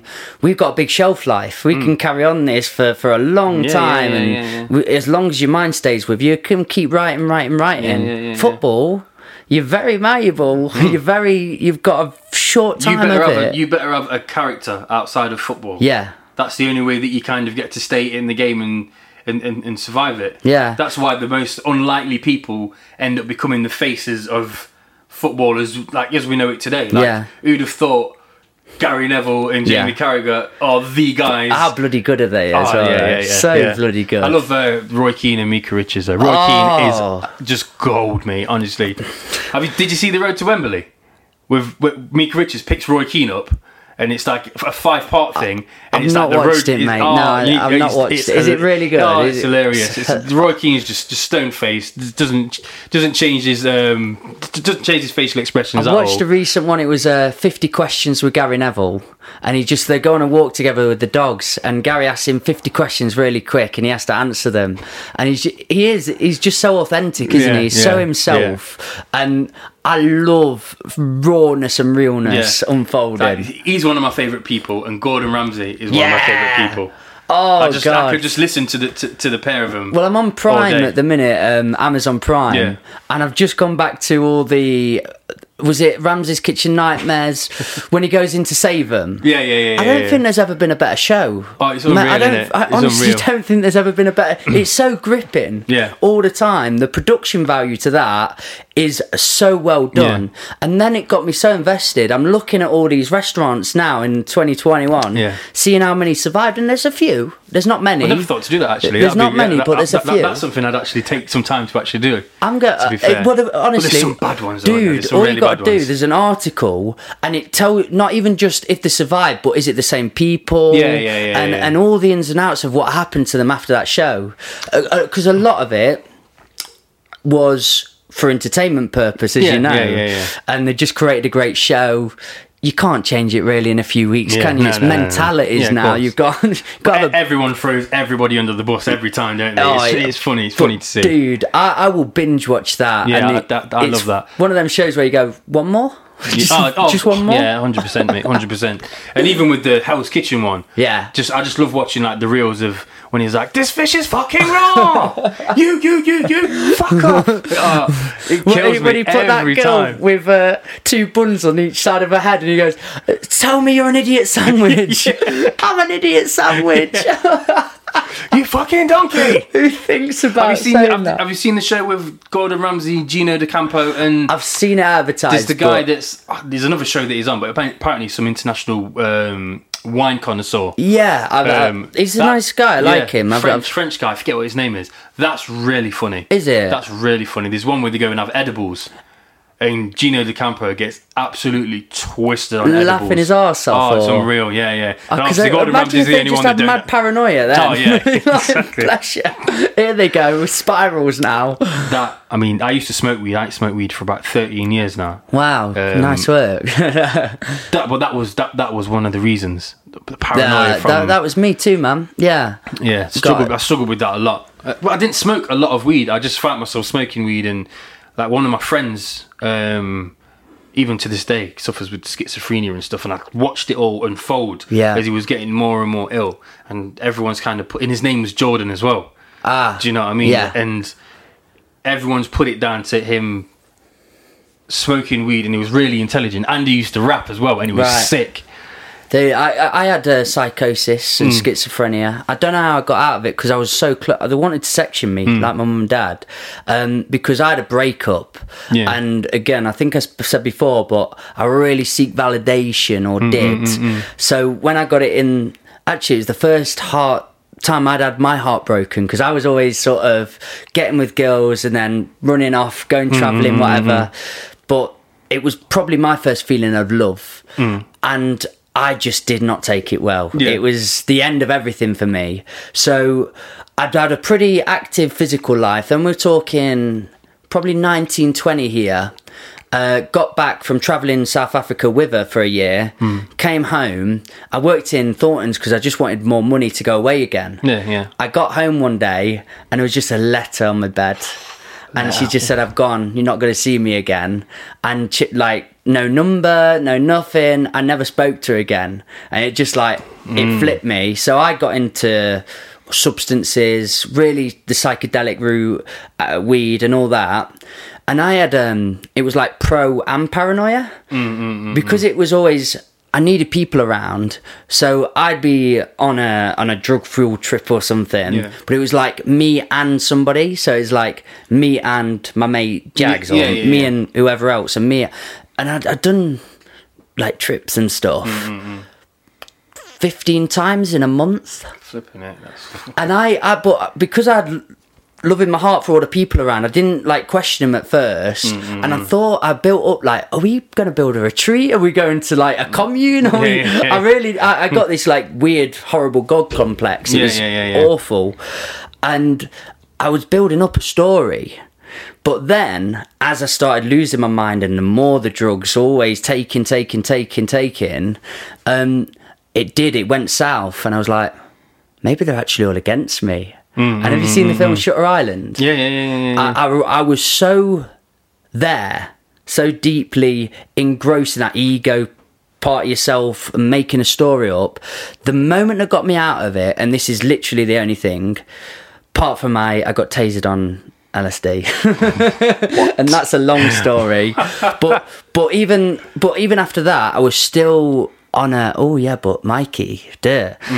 But the one moment I'm so lucky I had this is my grandma has been my saving grace through life, because I've had a tricky life. I've had a long uphill battle. I've not had much love, and and people think we're rich, and we're really not.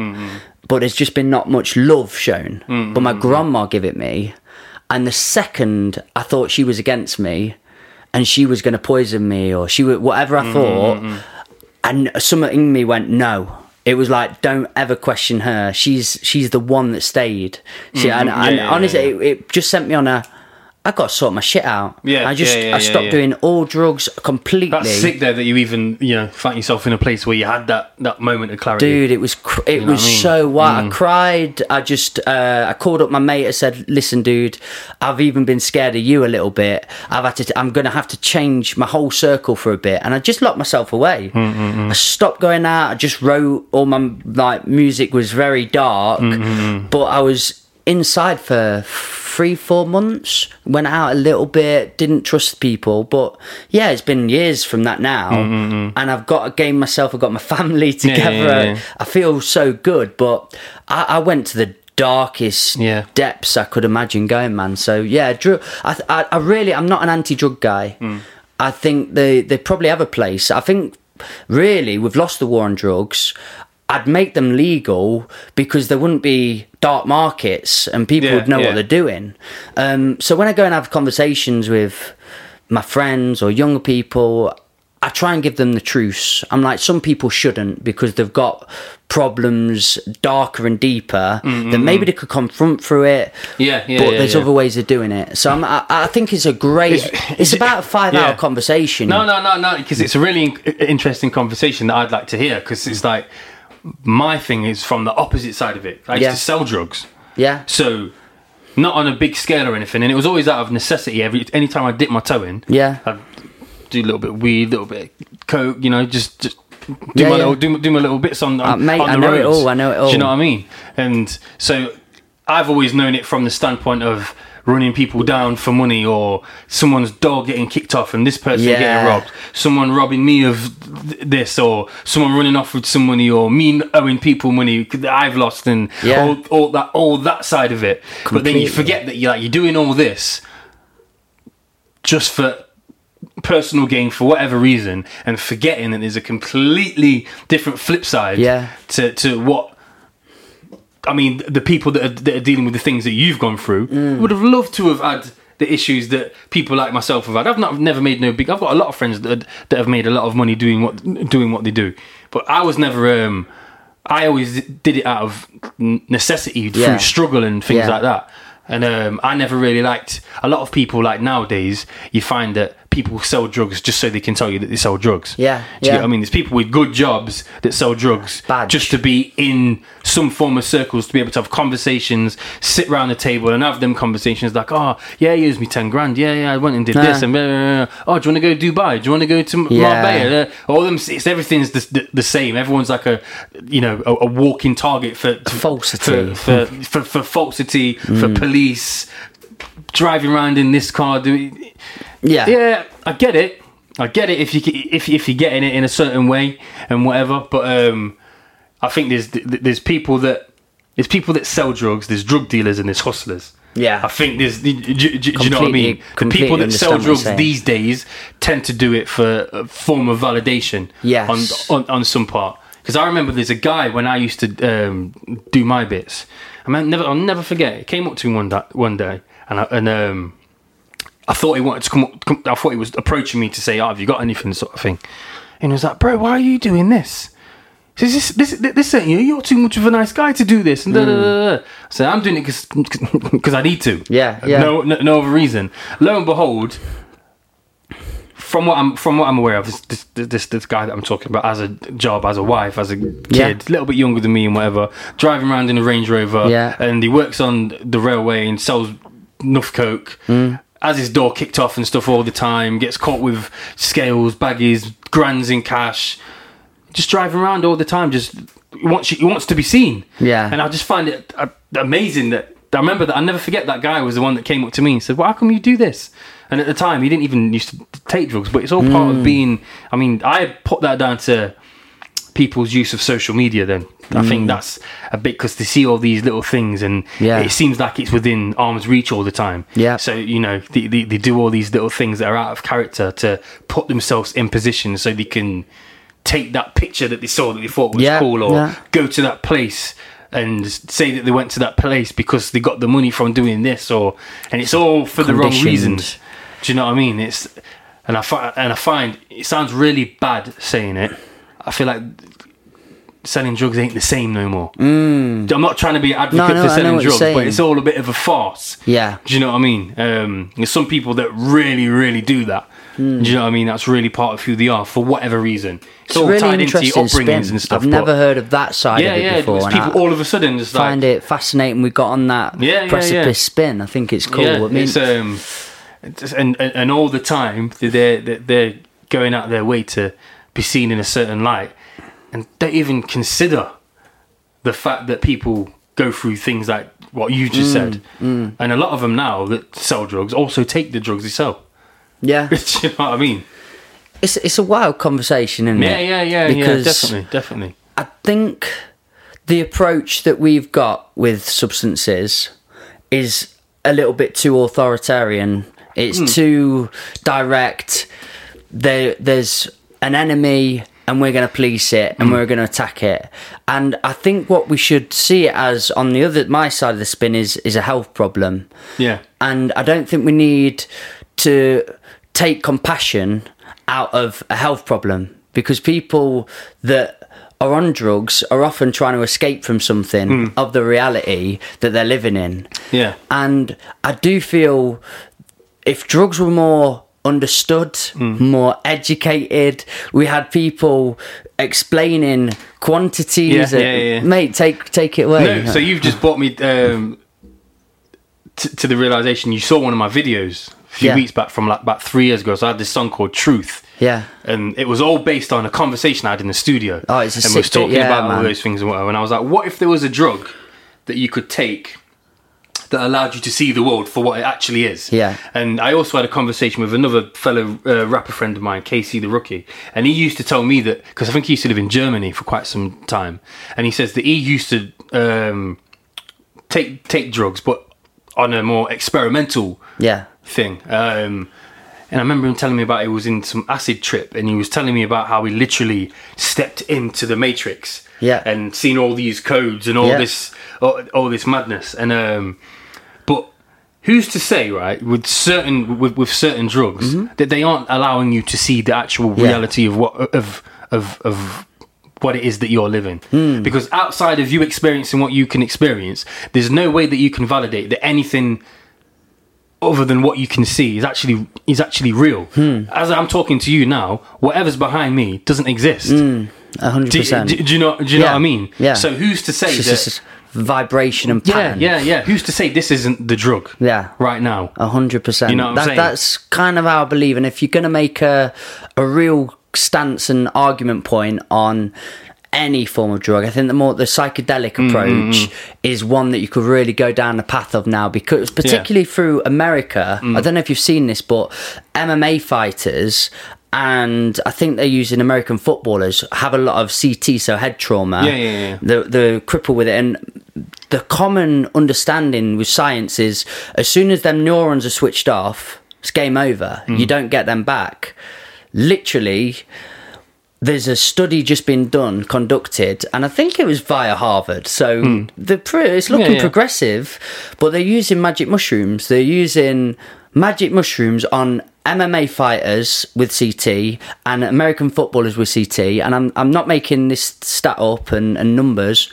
I think it was like 86% have regenerated these neurons that had switched off. It makes perfect sense, because anything that grows from the earth, Amen, brother. It's Amen. for us. Like, and again, what I'm saying is, if we started talking about drugs on this level, we'd be able to get intellects and science backed behind it. And then you don't just get Mikey from Old Farm preaching about drugs or saying anything on the advocating or not advocating, but you get real honest conversations where people who are curious or want an understanding about drugs get to learn about them through much better sources. But we have to do it all underground now, and all through this weird sort of shady market way of doing it. And you have to go to Reddit or somewhere if you want to learn about how much you should take. So, dude, I wouldn't have been doing LSD 15 times in a month knowing what I know now. Because I've heard about psychosis, I've heard about schizophrenia, what can happen, but there's just, don't do it. Oh, I did it once, and actually I literally had the best night of my existence because and on a truth, because I was ready to, this is my story and I won't go all the way through it, but I was on suicide watch and I was so ready to tune out. I kind of got happier because I planned it and I knew what I was going to do. And this is 100% true, man. On that night, I read a Reddit thing and it said, before you do anything stupid, because I typed in easiest ways to die, and I was looking through loads of things, this one guy put, before you do anything stupid, why don't you try psychedelic? And I was like, I live in Ripley. I know I can locate in a second. I'll be all right. So never done anything like that before. And I did. I went and located. I sat on my bed. My dad was sat across from me because he was watching me all the time.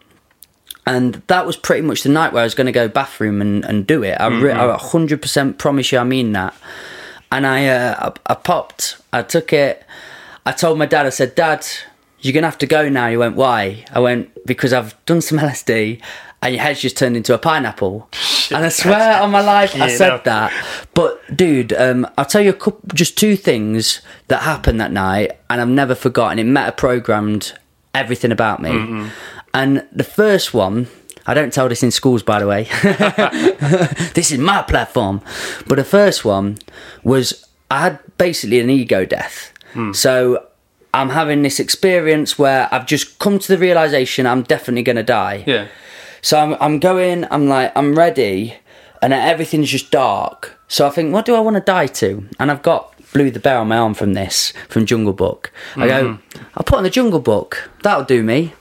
So what happened was, I'm starting to die, and then as I put on the Jungle Book, I'm really conscious, like really aware of what they're saying, and it's when the bare necessities, and I look up and it looks a bit brighter, and then Blue the Bear goes into his breakdown, and he says this quote. I'll never forget it, and it sort of really accelerated my writing after this because I thought how powerful words can be. And he said, let me tell you something, little Bridget. And because I was so low after leaving this girl and struggling so much, I was looking for answers all the time. I was like, why didn't she love me? Why does nobody love me? Why has my life been this wreck? And he said, if you're looking for something that can't be found, when you find out you can live without it, go along not thinking about it. And I swear on my life, this visually happened, mate. I looked up and everything was bouncing. The room was beautiful, bright and incredible. And I got up and I just started dancing. That's crazy. And I was like, I don't want to die. There's something else. There's something else for me here. So the last little part of this was I got a picture of the girl that I was going out with. And I was so angry at her for doing what she did. And I remember looking at it, and again, that feeling of the room collapsing in and me gonna die again happened. And I'm like, oh, so angry. And I looked at the picture, and I swear on my life, she turned into like a devil face. Oh shit! Visually, I've gone to a very far part of the trip, and she's her form and her shape has turned, and I'm going, what the is this? So then, as I'm getting like really upset from this, I'm just ready to go again. I say, Mikey, why are you so angry at her? She had reason to leave. It's not just like she was just horrible to you and that was it. Yeah.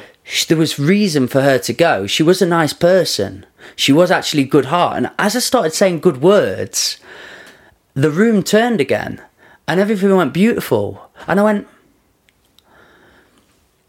from just changing the way I think, my whole reality turned. And they were the two things of that experience where I went, oh my God, this is so powerful. But that's the thing, because I didn't have knowledge on what could happen after, I got addicted to not the substance, but the feeling the substance gave. So I just went on I wanted everyone to try it then. I was like, come here, I've got this thing. And I was just being reckless and stupid with it, because there's no real information there. Do you know what I mean? I really do think, and I don't advocate anything, I think professionals know a lot more than me, X, Y and Z, but you can only go on your truth of your existence and your story. And I can with mine, and that's something, it saved my life. It changed the way I think massively. but just don't get caught up in the like going down. Do you know what I mean? No, I feel that. Beautiful. That's a crazy story, man. Mad, innit? That's a crazy story. We got stories to tell, brother. Trust me, man. Dude, this podcast is going to be out tomorrow. Oh, sick. Because I've not had anyone in sick. I got the COVID about 2 months ago, and I had loads of people in lined up and done. And then the last one went out this Friday. You should watch that one, actually. Her name's Tiffany, and she's in the Circle of Light. Do you know what? I think I might have followed her recently. Oh, dude, from she's so maybe seeing lovely. a snippet So cool. And we're looking at... Small blonde girl? Yeah. Awesome person. Yeah. I've seen that she was in the Circle of Light. And she's actually... I think she's becoming one of the directors for it as well. Okay. She's taking on a bigger approach. And we're going to do a little 20-minute podcast together called He Said, She Said. All right. So we can have a female perspective, male, and talk about those issues that I was telling you off air. But because I've got to edit this one tonight, we could do 3-4 we could do a Joe Rogan together, I know that, but we're nearly 2 hours 20 in. Seriously? And I'm thinking, bless me, I'm going to be up till midnight now. That's crazy. But that's crazy. Honestly, brother, do you know, if you wanted to do something on this merit and do a little podcast series, because all we'd have to do is meet up on a day, do 4 topics, and then we'll have a month of content. Yeah, definitely. Definitely. I'd love to talk to you about that. I can't believe that amount of time's gone. That's it's crazy. It's crazy, man. I absolutely love this. But you are a really awesome human, and you've got your music side to tell me about. I'm going to ask you in a minute, like, where people can find your stuff and what you've got coming up. But I just want to say thank you, because thank you, man. Thank you. It's everything that I expected it to be, because, like I was saying to you, I've watched your things like on numerous occasions. Bless you, man. And before coming here, I felt like I already knew you a little bit. Yeah. Do you know what I mean? Well, have you not been told that before by people? I feel like you have that thing about you where people kind of familiarise themselves with you before you've even... Not on the podcast, but at events. Yeah. No, it don't surprise me at all. It's funny, you go out, don't you? And I bet you get it. People will come up to you. Yeah. Because you're a face out there, whatever you're doing, and they talk to you like they know you. Yeah. And you do have to take a minute. You go, sorry, am I being rude, or do we know each other? And then they go, no, I've just been watching this and that. And you go, oh, thank God, because I don't want to be a dickhead. So, honestly, man, if you have any time coming up, I think there's collaborations to be had. Definitely. But, like I say, you've got a shitload on at the minute, and I respect the hell out of it. So tell the audience and so on, what they can find of and expect of you, and where they can find it. So music wise, I mean, obviously, as you know, I rap. We will have to do another podcast though to talk about that, because it's fucking awesome. That's something in itself. Whole even new episode. How it started, family members that tie into. Yeah, it's crazy. But I'm on that whenever. Yeah. So I've got a new project coming out. The project's called Godbody Tapestry. Dude, it's freaking good. Gone back to just bars, just trying to be a bad motherfucker, basically. But the instrumental's very... So that's me, that's myself and Claude Money. So previously I had a project last year that came out called Joyce. So Joyce was my nana. So I named it after her, and there was 5 songs, and it was like a jazz EP. So each song referenced a different female in my life. Wow. So one was so it was named after my mum's mum. I've got a song about my dad's mum called Little Miss Sunshine. Wow. That's what they used to call her in church. She used to go to the Seventh-day Adventist Church on Wells Road in St Anne's, and she was like a big personality. Yeah. And in Jamaica, about when it comes to like people of like a small stature that have big personality, there's a saying. It's so the saying is, she little but she talawa. So it's like she's small, but she lights up the room. And in church, her nickname was Little Miss Sunshine. Nice. So I made that song. Lovely. I absolutely adore that song. And got a song with my daughter on it. Me and my daughter go back to back on a song. That's about her. Wow. And then how old's your daughter? Just turned 5. Wow. Just turned 5. So she was 3 it. when she did this. So cool. And then the other ones are just a couple of different women in my life that just to reference. And it was a beautiful piece. And we actually did a live rendition of the entire EP at Mount Street. Cool, Charlie. Yeah, and we filmed it all. So we've got a video for each individual song. So the idea was initially to use that as a means of distributing things to promoters for festivals. Yeah. Obviously, COVID comes along, kicks everyone's arse. Yeah. We're still going to try and do something with it, but we've got another project coming up where we've got a collaboration with a clothing brand in Amsterdam through our friends in Marbella. So my producer Claude Money, who's also my business partner from Boom for Real, alongside Oscar. Rudy, who's another singer. So we've got our own label, which we also offer different services. Mainly it's for Claude Money's mixing and mastering skills, Oscar's songwriting. I might get a little bit of ghostwriting in there if there's any rappers that want to come with some serious money, but you're not getting verses for cheap, mate. You know what I mean? Dude. And, we just got a publishing deal with a label called Horus. So the Joyce thing is actually going to be put out through them first, even though we've already put it out last year, and just try and get it to grow a few more legs, really. Wow. So we're just going to try and rework that again.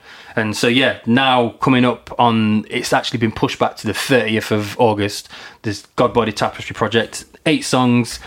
No, I've got no features on it. I'm just kicking ass, just all the way through. Just bars on these crazy mad loops that Claude Money's found. I mean, he's a genius, mate, honestly.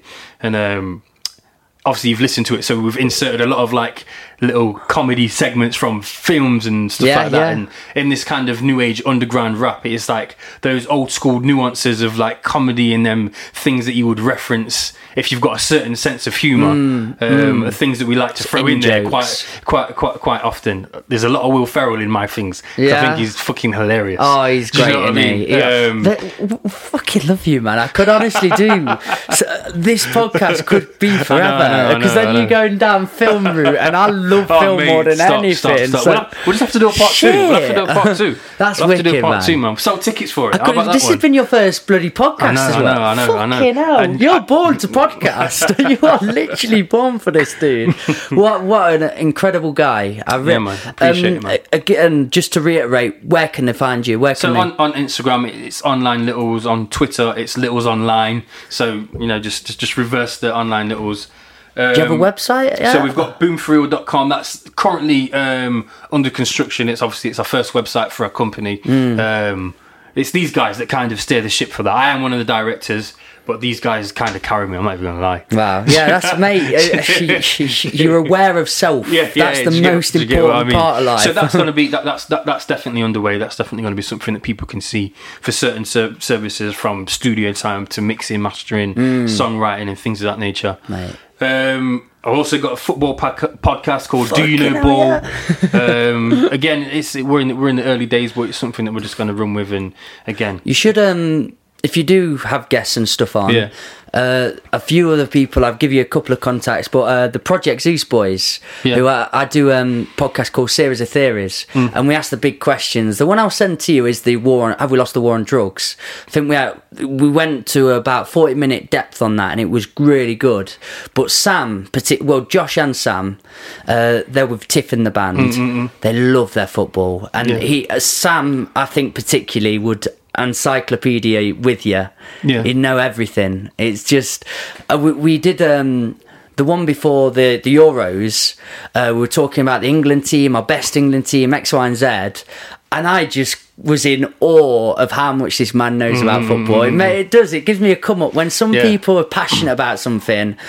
My heart's sold. I'm going, just enlighten me. It's a good feeling, man. Especially if you can relate to it as well. Do you know what I mean? It just makes it that bit more special. Do you know what I mean? But man, dude, I can't thank you enough for being here. Thank you, man. Can I just give you a few shout outs? So first of all, shout out to the man I'm each and every time. Insight Community Project. Look out for us with that. Also, that's another place that you can kind of catch other things that I do. So Insight Community Project on Instagram. I've got a friend who's just started a new cookie dough baking company called Pearl's Pantry. Sick. Next time I come, I will bring you some. Really? Honestly, unreal. Next level. Unreal. Like, it was my cousin's wedding last week, and he did some for the wedding, and it was just unreal. Wow. Shouts out to my mum, my sisters, my daughter, the other half. Boom for Real. hip hop, Nottingham. Mate, I Yeah, need man. to take some leaves out of your book, because when I do talks or do whatever, I don't give enough credit to all those people that made us who we are today. Well, that's the thing. I come from Nottingham, and you have to understand, there's a common misconception with Nottingham. It is a very crabs in the barrel mentality. People, especially in rap, definitely for sure. Anybody will tell you, people don't really like to see the other person getting to where it is that they want to be. Yeah. And, you know, I've had that with many people, many artists. I think that's that's a bit of the fuel for this new project, in a sense. Not that I've got anything against anyone, but I know there's, you know how people are, you know, that whole throwing shade, hating type behavior, and that's kind of a fuel to my fire to just kick ass when I'm rapping And at the minute. the weirdest thing with people is when you're on the way up, they're kind of there and they want to support the hell out of you, because they're like, oh, bless him, he's doing all right. Yeah. You get somewhere and they go, not that far though. Yeah, exactly. It's weird. I've definitely had that in my life, man. So yeah, you have to just, you know, Take you it. rough with the smooth. you can't take people's shine. Just watch them glow and just acknowledge it. Is that one of Especially your for you bars? mates. Here's one of my bars. Yeah, I knew it was it. I love it. I love You've it. been listening. But it's true. But yeah, man, I appreciate you having me here, man. It's been Guys, sick. Yeah, man. You've been a part of the Old Farm Bus, Back of the Bus Sessions podcast, and I've really enjoyed this. Yeah, it's been sick, man. Thank honestly. you so much for being man. here. What do I leave you on? What do we say every time? Be nice to one another, you beautiful set of buggers. All you got to do, just be nice. Game over. See you soon, guys. Safe. They love.